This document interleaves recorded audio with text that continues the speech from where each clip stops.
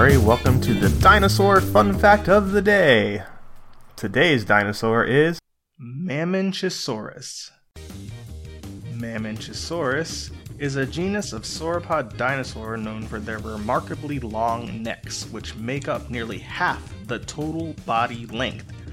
Numerous species have been assigned to the genus, however, many of these might be questionable. Fossils have been found in the Sichuan Basin in Yunnan Province in China. Several species are from the Upper Shaximao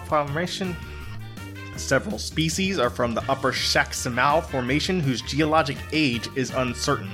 However, evidence suggests that this be no earlier than the Oxfordian stage of the late Jurassic. M. Caenocannodorum dates to the Oxfordian stage, and M. annuensis to the Aptian stage of the early Cretaceous. Most species were medium to large-sized sauropods 15 to 26 meters in length. Two as yet undescribed cervical vertebrae, which might belong to M. Caenocannodorum, suggest one of the largest dinosaurs known, estimated at 35 meters in length and possibly weighed 60 and 80 tons.